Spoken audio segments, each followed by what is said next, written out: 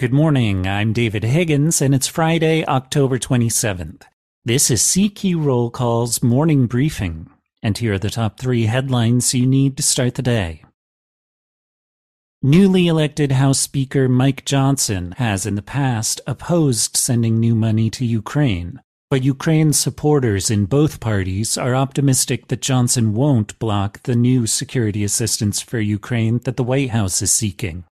The top Democrat on the House Armed Services Committee, Adam Smith, said Johnson is a straight shooter and he doesn't need to vote for the Ukraine aid. He just needs to bring it to the floor for consideration. Next, Speaker Johnson has an ambitious plan for passing appropriations bills in the House. Lawmakers passed the energy and water spending bill yesterday, although it could face difficulty in the Democrat-controlled Senate. House Republicans could take up 3 more spending bills next week to fund the operations of Congress, the EPA, the Department of Transportation, and other agencies.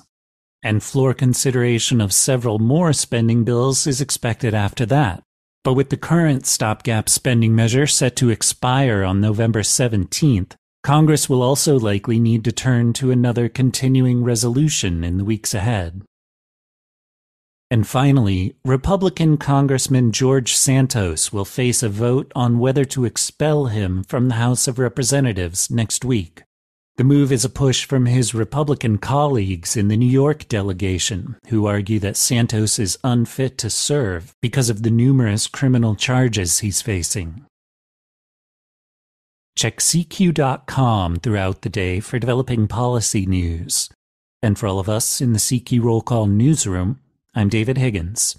Thanks for listening and have a good weekend.